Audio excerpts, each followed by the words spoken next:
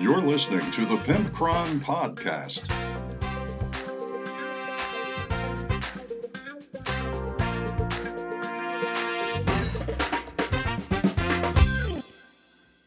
What's going on, people? It's episode 93 of the Pimpcron Warhammer Podcast, and tonight, the real talk is, am I a fanboy? I don't know if I am or not. We'll decide that during that segment.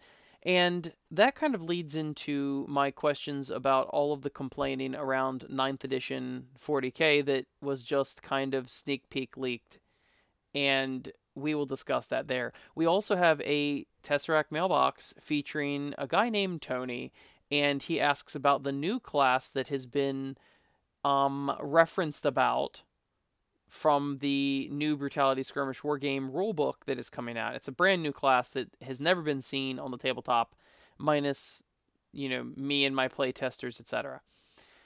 We also have a Want That or Want That Not with another old model. I had so much fun doing the Deadwalkers last week that I decided to do Skyla from the Khorne line of models from Age of Sigmar. And we will discuss Skyla and whether or not that holds up and whether or not the price tag is right. And what did they do on the website that changed Skyla? And it kind of has me scratching my head. So we'll get into all of that. What have I been up to this week? Well, not a whole hell of a lot of anything because this is the busiest weekend of my entire year and it's been crazy.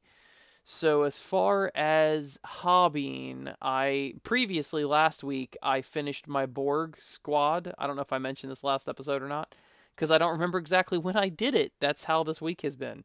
So I think this week I finished my Borg warband with all of my drones and my queen and whatnot for Brutality.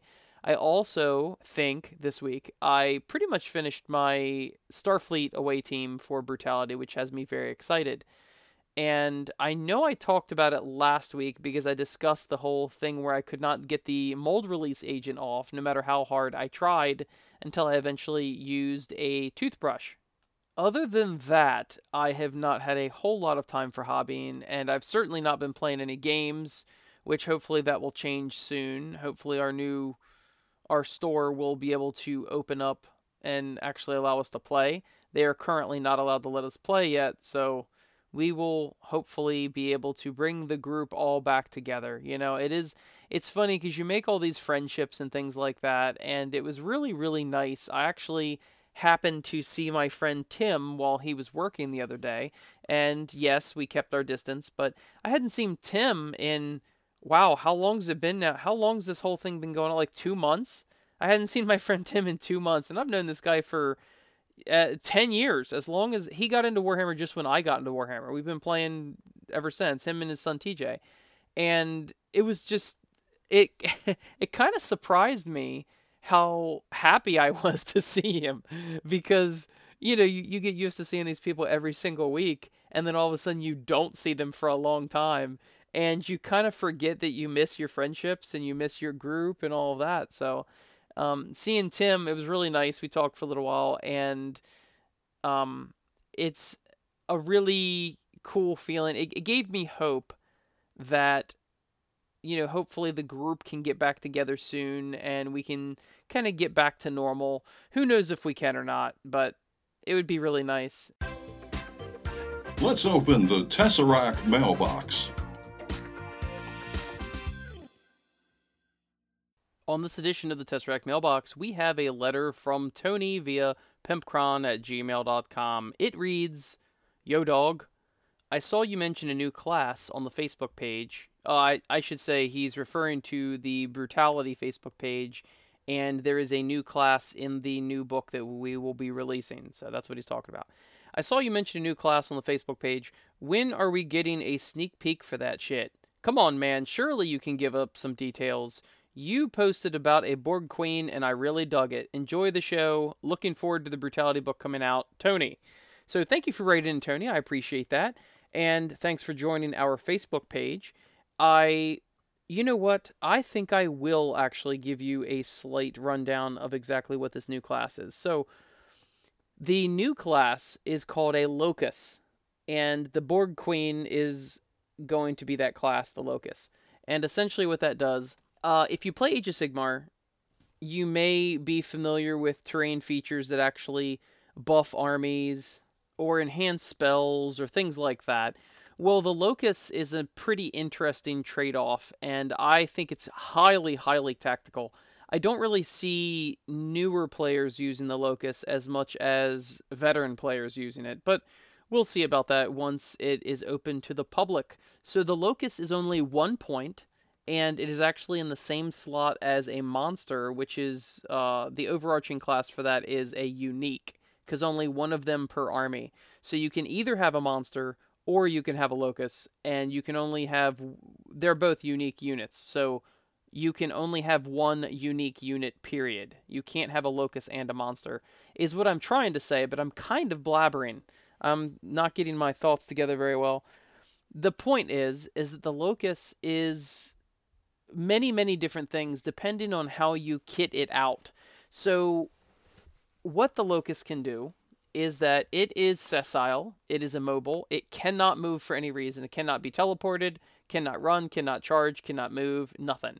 It's essentially a terrain piece, but if you kit it out different ways, it doesn't have to be a terrain piece. So it has certain base size requirements. It has to be X amount big or whatever, maximum base sizes. And it has a lot of hit points, and it comes with 2 powers automatically, and of course it gets a model ability and 2 free model traits. The interesting thing about it is that once per turn, in addition to its regular activation where it could cast its powers or whatever, once per turn a player can remove a hit point from the Locust, and it can do a number of different things. It can make one of your faction trait feats available for a second use, which is pretty cool.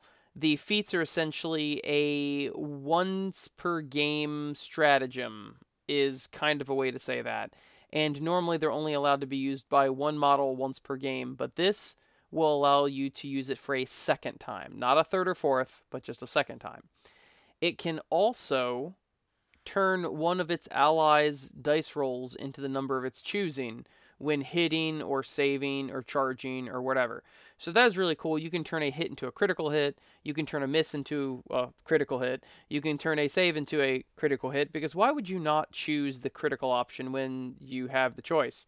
So that is really, really cool. If you really want something to go off, you can take a hit point off this baby and you can give yourself critical hits. So it's really good when you stack it with other critical hits. Let's say you're charging in, you get 2 attacks, one's a critical hit. Well, you might as well make the other one a critical hit, and now you've got 2 attacks turning into 4 hits, or something of that nature. It can really, really save you. And I'm going to stop right there with revealing everything about the Locust. It's got another ability, but suffice it to say that it is a really cool terrain piece sort of thing. It also gets 6 inches added to all of its powers ranges, which is a huge deal in Brutality. The board is only 3 foot by 3 foot. A normal power is 12 inches. All of these are 18-inch range powers, which is pretty cool. Another thing is the summon power. When I was playing with Beastman, my friend Josh, he was using it to use the summon power where you remove a hit point from them and you can produce like a spawn. You're summoning a creature. Well, he was producing Ungors all over the table, and that was pretty cool. It was like he was spawning it. And essentially you could make a Tervagon model from Tyranids that spits out all the little Termagants. Essentially you could make that into a Locust, and it would just keep summoning Termagants, and that's exactly how a Tervagon works anyway normally. The only difference is it can't move, but whatever. And also it's got a ton of hit points, so that would also fit with it. The Borg Queen that I did, what I get her to do is she heals the Borg drones and she gives them protect, and she just generally buffs all the Borg drones, which is pretty cool. There's also some faction traits that really stack with the Locust and the use of that, which is pretty neat. There's tons of ways to kit this thing out, and the models that you choose are completely up to you. So you could make it a Borg Queen like I did, make it an actual person. You could make it a terrain feature, such as a Herdstone for Beastmen, or you could make it a Tervagon spitting out babies. It really depends on what powers you give them and what other, model abilities and model traits and all that you use. So there is a whole new way to play. You know what? I'll say the third the third thing, just for the sake of it. You ask, so I'll tell you. The third thing is you can remove a hit point from the Locust, and you can activate a second model right after you just activated a model, which is huge, super, super tactical. So if you really need this person to die, you charge him from one side, which of course will turn him around. Then you take a hit point off your Locust, and you can shoot the person in the back if you had a ranged person behind him or whatever. There's a lot of different things that are useful with a Locust, but it takes a little higher level of skill and understanding of the game versus the other models. Like the monster is pretty straightforward. It does its thing, and of course you can kit it out different ways as well, but it's much more obvious in how it works. The Locust, on the other hand, cannot move, so it's not scoring objectives, it's not praying, or it's not looting, or whatever, and it's not even great in close combat, and it can't charge. But what it can do is give you tons of tactical abilities that you normally could not do, and if your opponent is not taking a Locust, they can't do those things. But the trade-off for that is, if they don't take a Locust, they have an extra point to spend on a model that, yes, can't buff other people necessarily, but can score points and can move and have board control and things like that. So, it's very exciting for me, and I think it's a really cool addition to the game, and thank you, Tony, for asking about it, and I, too, am excited about the Brutality Skirmish Wargame rulebook that is coming out probably in June. So, that is it. Thanks for writing in. Want that or want that not? In tonight's edition of Want That or Want That Not, we are covering Skyla Anfengrim from Age of Sigmar and formerly Warhammer Fantasy Battles. He is part of the Khorne faction for the Mortals of Chaos or the Slaves to Darkness or things like that. I think he's also part of a Chaos Demons army, I'm not positive, but he's in the Blades of Khorne book. And he is essentially kind of like a crazy Chaos Spawn. Now, a lot of people don't know a lot about these named characters that used to actually have more meaning back in the day when they were in fantasy, because it seems like GW has kind of watered down a lot of their personalities. He kept his name, Skyla Anfengrim, and of course they kept the model, and he looks really cool, but if you actually read the description, it's almost like they had an intern write this description for the model on their website, because it says that there is a metal collar of Khorne, and it hangs from his neck. Well, even a passing glance would show you that the collar of Khorne is actually embedded in his neck, as if it's actually growing out of his neck. There's several spots where there is actually skin stretched over the brass collar of Khorne around his neck. So I don't know who exactly wrote that description, which I just thought was kind of odd for their own web store. They're like, oh yeah, a brass collar of Khorne hangs around his neck. Well, it's not hanging around his neck, it's coming out of his neck. But whatever, I guess that's kind of petty. What we're here to talk about is, do I like the model or not? Well, first off, there is a bit of information about him that actually I think is pretty cool. He was essentially one of the best warriors that ever fought in the name of Khorne, killed tons of people, he had no martial match, he just slaughtered people left and right, and he kept getting these mutations and going up higher and higher in the ranks of Khorne. Well, the Blood God gave him a visit, and essentially was going to bestow upon him Demon Princehood. And unfortunately, this very last mutation was just too much for Skyla's mortal body, and he turns into this Chaos Spawn. Well, the Chaos Spawn this is a different version of any Chaos Spawn you've ever seen. He's completely unique, and his model is actually pretty darn cool. The Blood God saw that he turned into a Chaos Spawn, so then he made him the most brutal, efficient, murdering Chaos Spawn that ever has lived. And it ended up turning Skyla into, instead of one of the kind of chunky with tentacles Chaos Spawn that we always see, it turned him into a giant gorilla-looking Chaos Spawn. So he's got huge arms and huge hands that are far too big for him. He has kind of smaller feet. Think of a mountain gorilla or a silverback, something like that, where they've got kind of the smaller legs and the giant forearms. And that's essentially what Skyla is. And even in his face, kind of looks a bit simian. And he's got tufts of fur in some areas, and his feet almost look like chicken feet, but I don't think that was the intention. And he's like charging towards someone, pretty much leaping in the air towards somebody on just one foot. It's got a lot of motion to it, a lot of emotion to the model. And he's got a corn brand on his chest. He's got a corn trinket hanging from his embedded collar. And it's a pretty cool model. I know this is Finecast now. I actually own this model. And it, I believe, stands the test of time. I don't know how old this model is exactly, but I definitely think it is cool. And what actually makes it even cooler for me is knowing the backstory of this model, because it's funny, once again, whatever intern they had doing this, it's funny because they don't really refer to any of his past whatsoever. Like, this is the past they give to him, okay?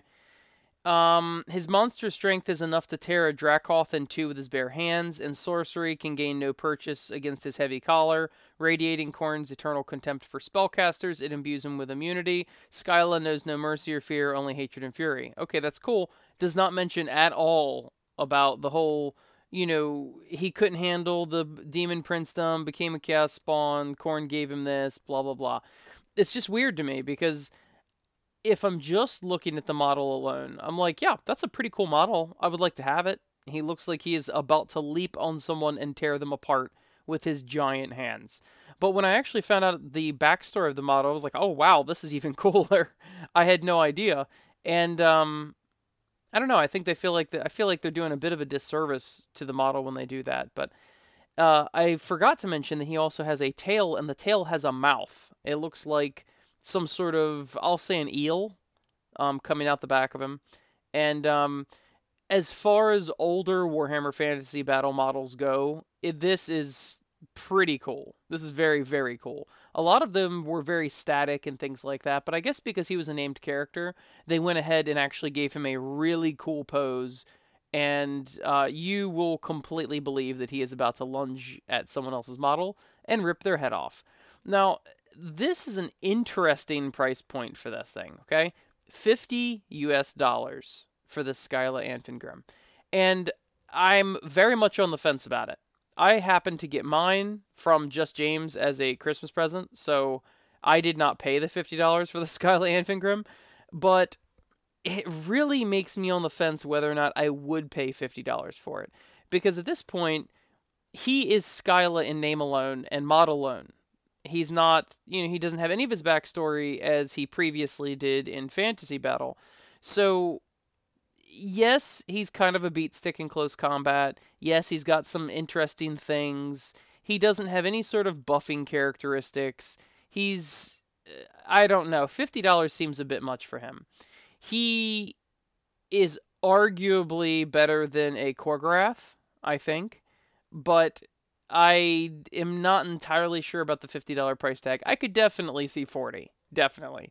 60 would be a completely no-go for me. So I guess GW is doing a good job of pushing me right to the edge of going, oh, I don't know if I'd pay $50 for this or not. Instead of, wow, I'm definitely not paying 60 for it. So all in all, this is a very cool model. This would be a cool model even if you wanted to kit bash him as something else, a Hellbrute or something like that, because it's essentially Hellbrute size, and he comes on I believe, a 60mm base, so that's Hellbrute size. And he's pretty cool. Man, give this dude some wings and make him a demon prince. And that's kind of ironic and kind of fitting because that's what he always wanted to be, right? So make him a wicked-looking demon prince with some wings. If you're going to use it in 40k, or even in Age of Sigmar, honestly, I just gave myself an idea. That's a pretty cool idea, although I already have him painted and all. I could get another one. But see, then you get the issue of two models with the same pose. I'm digressing. Alright, this is definitely a want that for me, and it is, right on the edge of my budget for this model. But it is definitely a want that. Go check it out. Hey everybody, it's the Pimpcron, and today I've got a product that you did not know that you could not live without. That's right, becoming a patron on Patreon for the Pimpcron Warhammer podcast is everything you've ever wanted. We guarantee that it will clean up your spills, make your whites whiter, teach your dog tricks, and take you to the edge and even clean up afterwards. That's right, it's everything you could ever want in a product ever. Just go to patreon.com/Pimpcron and pledge your allegiance to the almighty Kron today.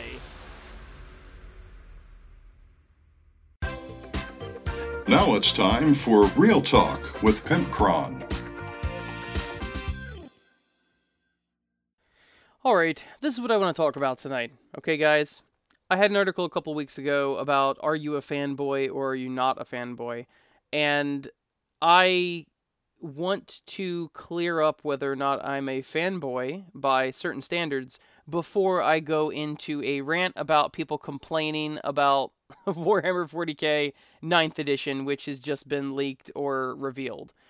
So, first off, I would say a fanboy is somebody that is always 100%, and I'm talking about in its purest form a fanboy, 100% the defender of a property or a company and always loves everything they put out and is just essentially in love with it.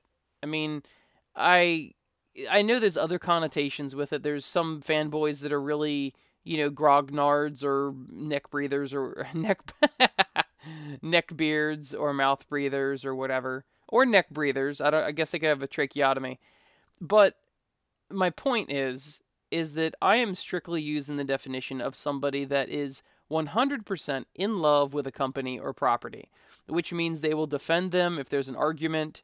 They will always go to the defense of this company, things like that, because I am not going to go into all the negatives of being a quote-unquote fanboy, because it seems like everyone's got a different definition of exactly what fanboy is. So, I would have to say, if I had to list the things that I am a fanboy of, first and foremost, even more than Warhammer, believe it or not, I am a Star Trek fanboy. I have loved Star Trek. I grew up on Star Trek. My cousins, when I was only, 9 years old, 8 years old, introduced me to Star Trek The Next Generation, and I have loved it all of these years, and I 100% love it. I would even say that I know much more about Star Trek than I know about the lore of 40k. I can list all sorts of ships, all sorts of captains, the actors' names. The one thing I've never been good at is episode numbers or names. People, the comic book guy or whatever in Simpsons will be like, oh, episode 7 of season 6, you said blah, blah, blah. I've never been good with that. I'm a little too practical for that nonsense. But as far as different classes of ships and enemies and pretty much the lore of the Romulan War and the, eugenics wars and all the stuff about Star Trek, I've got so many books, reference books about Star Trek, how the, ships work and all the technological things and all of that. So I would definitely say that out of any property possible, I will come to the defense of Star Trek. I will support Star Trek. I absolutely love Star Trek. Now, that comes a little bit with a caveat. I'm not 100% on everything they've ever done. Clearly, if you know, what is it, Ala Moraine, I think it was. I think it's Ala Moraine is a stupid-ass episode of Deep Space Nine. If any of you know that, you will definitely go, oh yeah, that's terrible. And, there's been some pretty terrible movies Star Trek's made and things like that. I'm not so in love with them that I can't see that they're not always the best, but all in all, I do love Star Trek. I think the second thing that I am a fanboy for would be 40k or Warhammer in general, because I also love Age of Sigmar. And where I really love that is kind of the whole community and the environment and the people and the game mechanics and the miniatures and all that. But unlike Star Trek, I'm not really up on the whole lore of Warhammer. I know the Chaos Gods, I know generic things, but I'm never one of the people that read all the Horus Heresy novels or something like that. I just don't do that. That being said, just like with the Star Trek thing, I guess I'm not a true fanboy for anybody, because just like I realized that some people have done some pretty stupid crap with Star Trek. There is also some things about Warhammer that are pretty stupid, and I don't agree with them.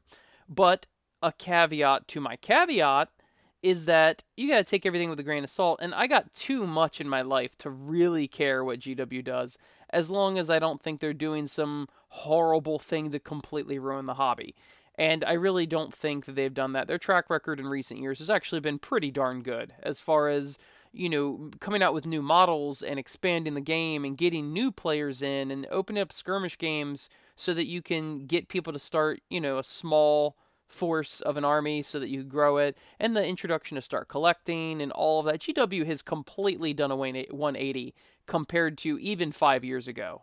5 years ago, they were still the old GW. Now they are a completely new GW.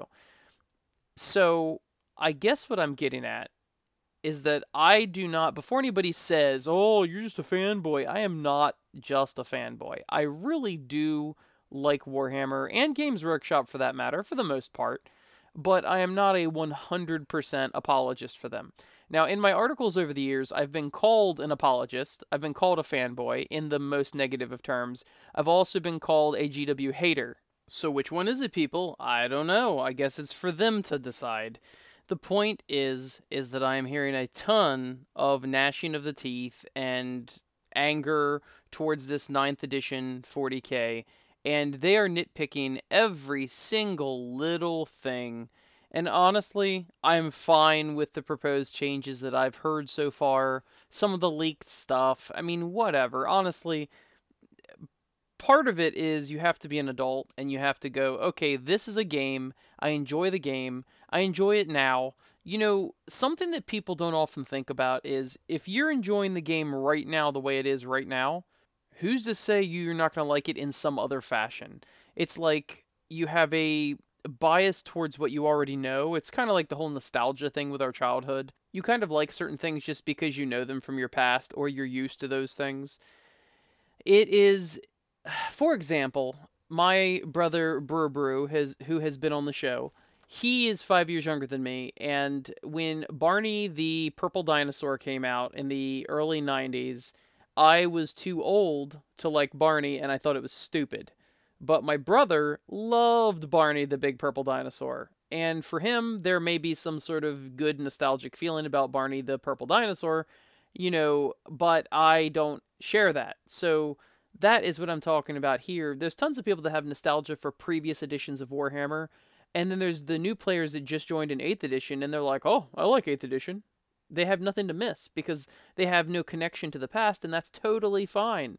So when people start complaining about a new edition or, oh, I'm not looking forward to this or blah, blah, blah, it's just based on their familiarity with how things are right now. It doesn't mean that they can't improve, things can't get better. Honestly, I think 8th edition is the best edition we've had so far. I did really like 5th edition when I started. 6th and 7th were kind of meh, didn't like them, they were pretty messy. But 8th edition is pretty well streamlined. It is pretty much good. Like, of course, everyone has a couple complaints here or there, but all in all, I'm happy with 8th edition, and I look forward to seeing what they do for 9th edition. So I wanted to share something that was kind of funny that I saw online, and it is someone that is completely nitpicking the logo for the new edition of 40K, and I think it's pretty ridiculous. Here's the person's post. They share the new version of the Warhammer 40K logo, and they say, did you already talk about the new logo? I'm usually okay with changes, and I think it's a good thing to move on once in a while, so I don't think that a change is always wrong, but I see a couple of problems here. A logo should represent what is I guess what they mean is what it is about and values. Where is the dark, far future in here? What about the gothic atmosphere? This logo looks more like some Star Wars Imperium related thing to me. Maybe because of the red lasers? The bluish gray? Really, I don't feel any Warhammer 40K related atmosphere with this logo. And number 2, the logo is not centered. If you have to change, why not center the logo on the A? Well, number 1, I'm going to answer your second question first because you're obviously stupid. Okay? The A is not centered because while it may be the center letter of the word Warhammer, anybody with half of a human brain that is functioning could tell that not all letters are the same width. Wow, that might actually affect where letters sit in the center of the logo. So the same people that are saying, oh, they're saying the A in the middle of Warhammer should be the center mark. They could not be more off base. While some fonts have the same size, width, or the same space for every single letter, other fonts don't. This font, you can clearly see the W or the M is wider than the E. They're just different letters. They have different widths. You can't just say because the A is the center one that there will be the same length on both sides. The WARH and the MMER are going to be the same length, because they're not going to be. They're not the same length letters. That's not the type of font they've gone with. So first off, you're stupid if you think the A should be in the center, because it's not.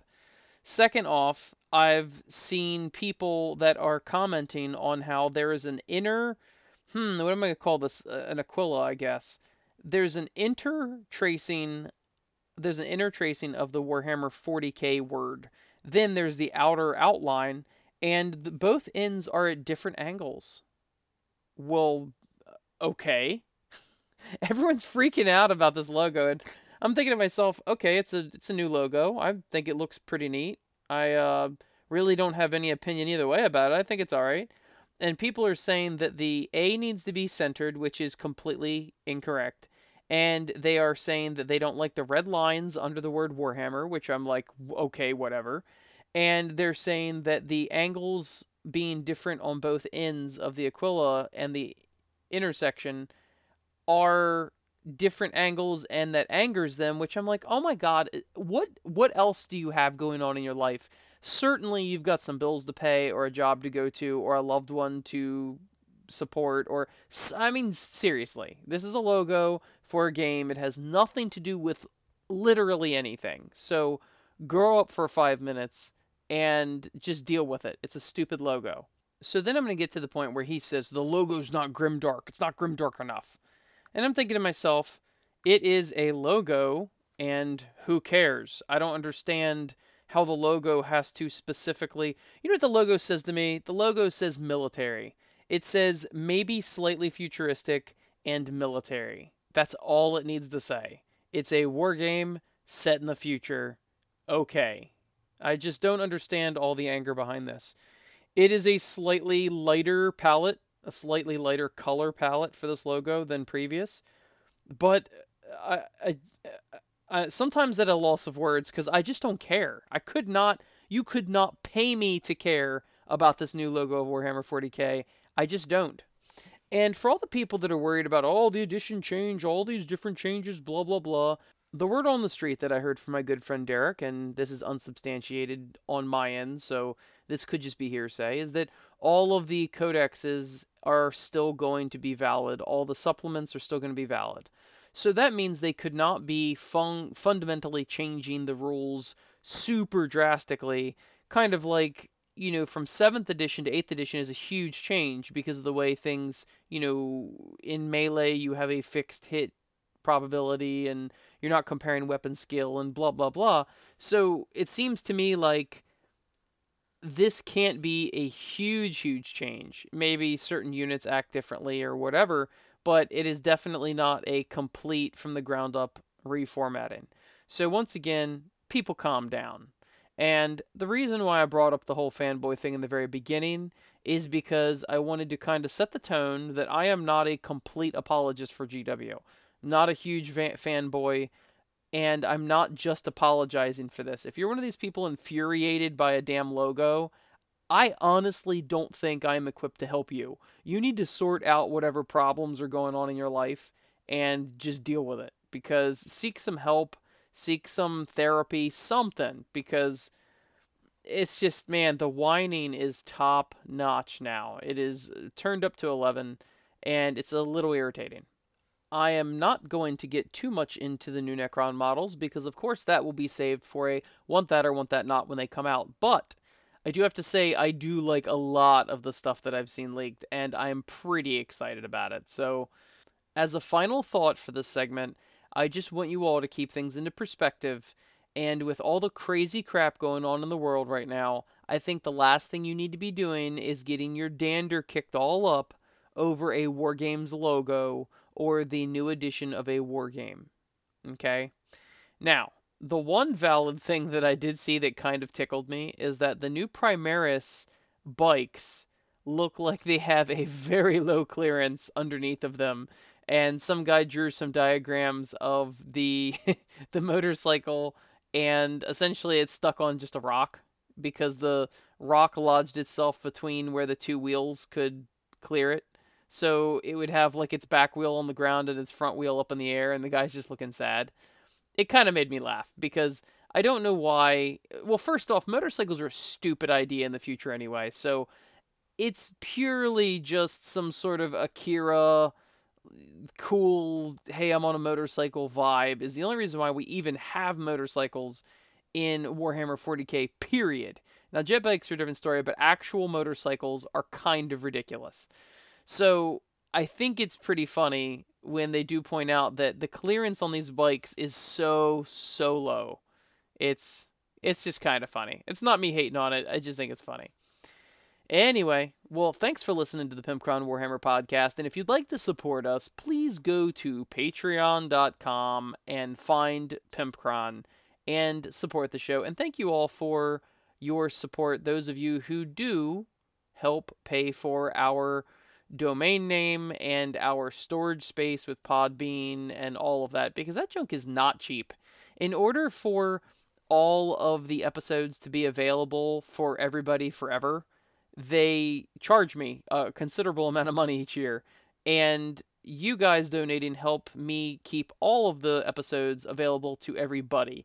Because if you're using like a free account with no storage from like one of these suppliers like Podbean or whatever, they only keep like your last 5 or 10 episodes is all they keep. Actually, I think it's by the hour. And our episodes are like 45 minutes each. So I don't know how many episodes we'd have exactly, but it is 100% the Patreon people who pay for the storage so that all of you new listeners or old listeners can go back and listen to the past 92 episodes of this show in the last 2 years. And that is a pretty awesome thing. So I appreciate all of you. Thank you for listening, and I will see you next week.